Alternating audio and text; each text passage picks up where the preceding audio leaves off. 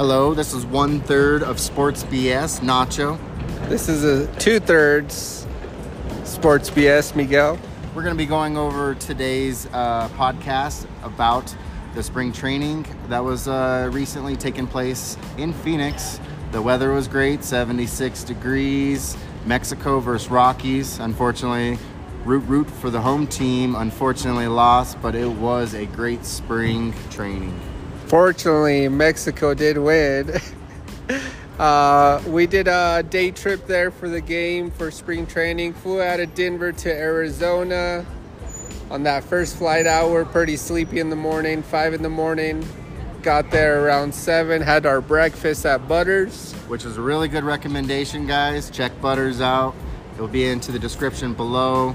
So, yeah, it was great breakfast. Yeah, I recommend the banana, what are those called? The banana, what's that bread French called? toast? French toast, yeah, that was bomb. So delicious, he forgot about it. With some lemonade tea. What is that, Arnold Palmer? That's bomb. That was really good. I opted in for the orange juice, freshly squeezed. It was delicious. It started the day off right. But the spring training was fantastic. The fans were kind of low, and this was my very first time going to a spring training. My only recommendation would be stay out of the sun because it's very hot.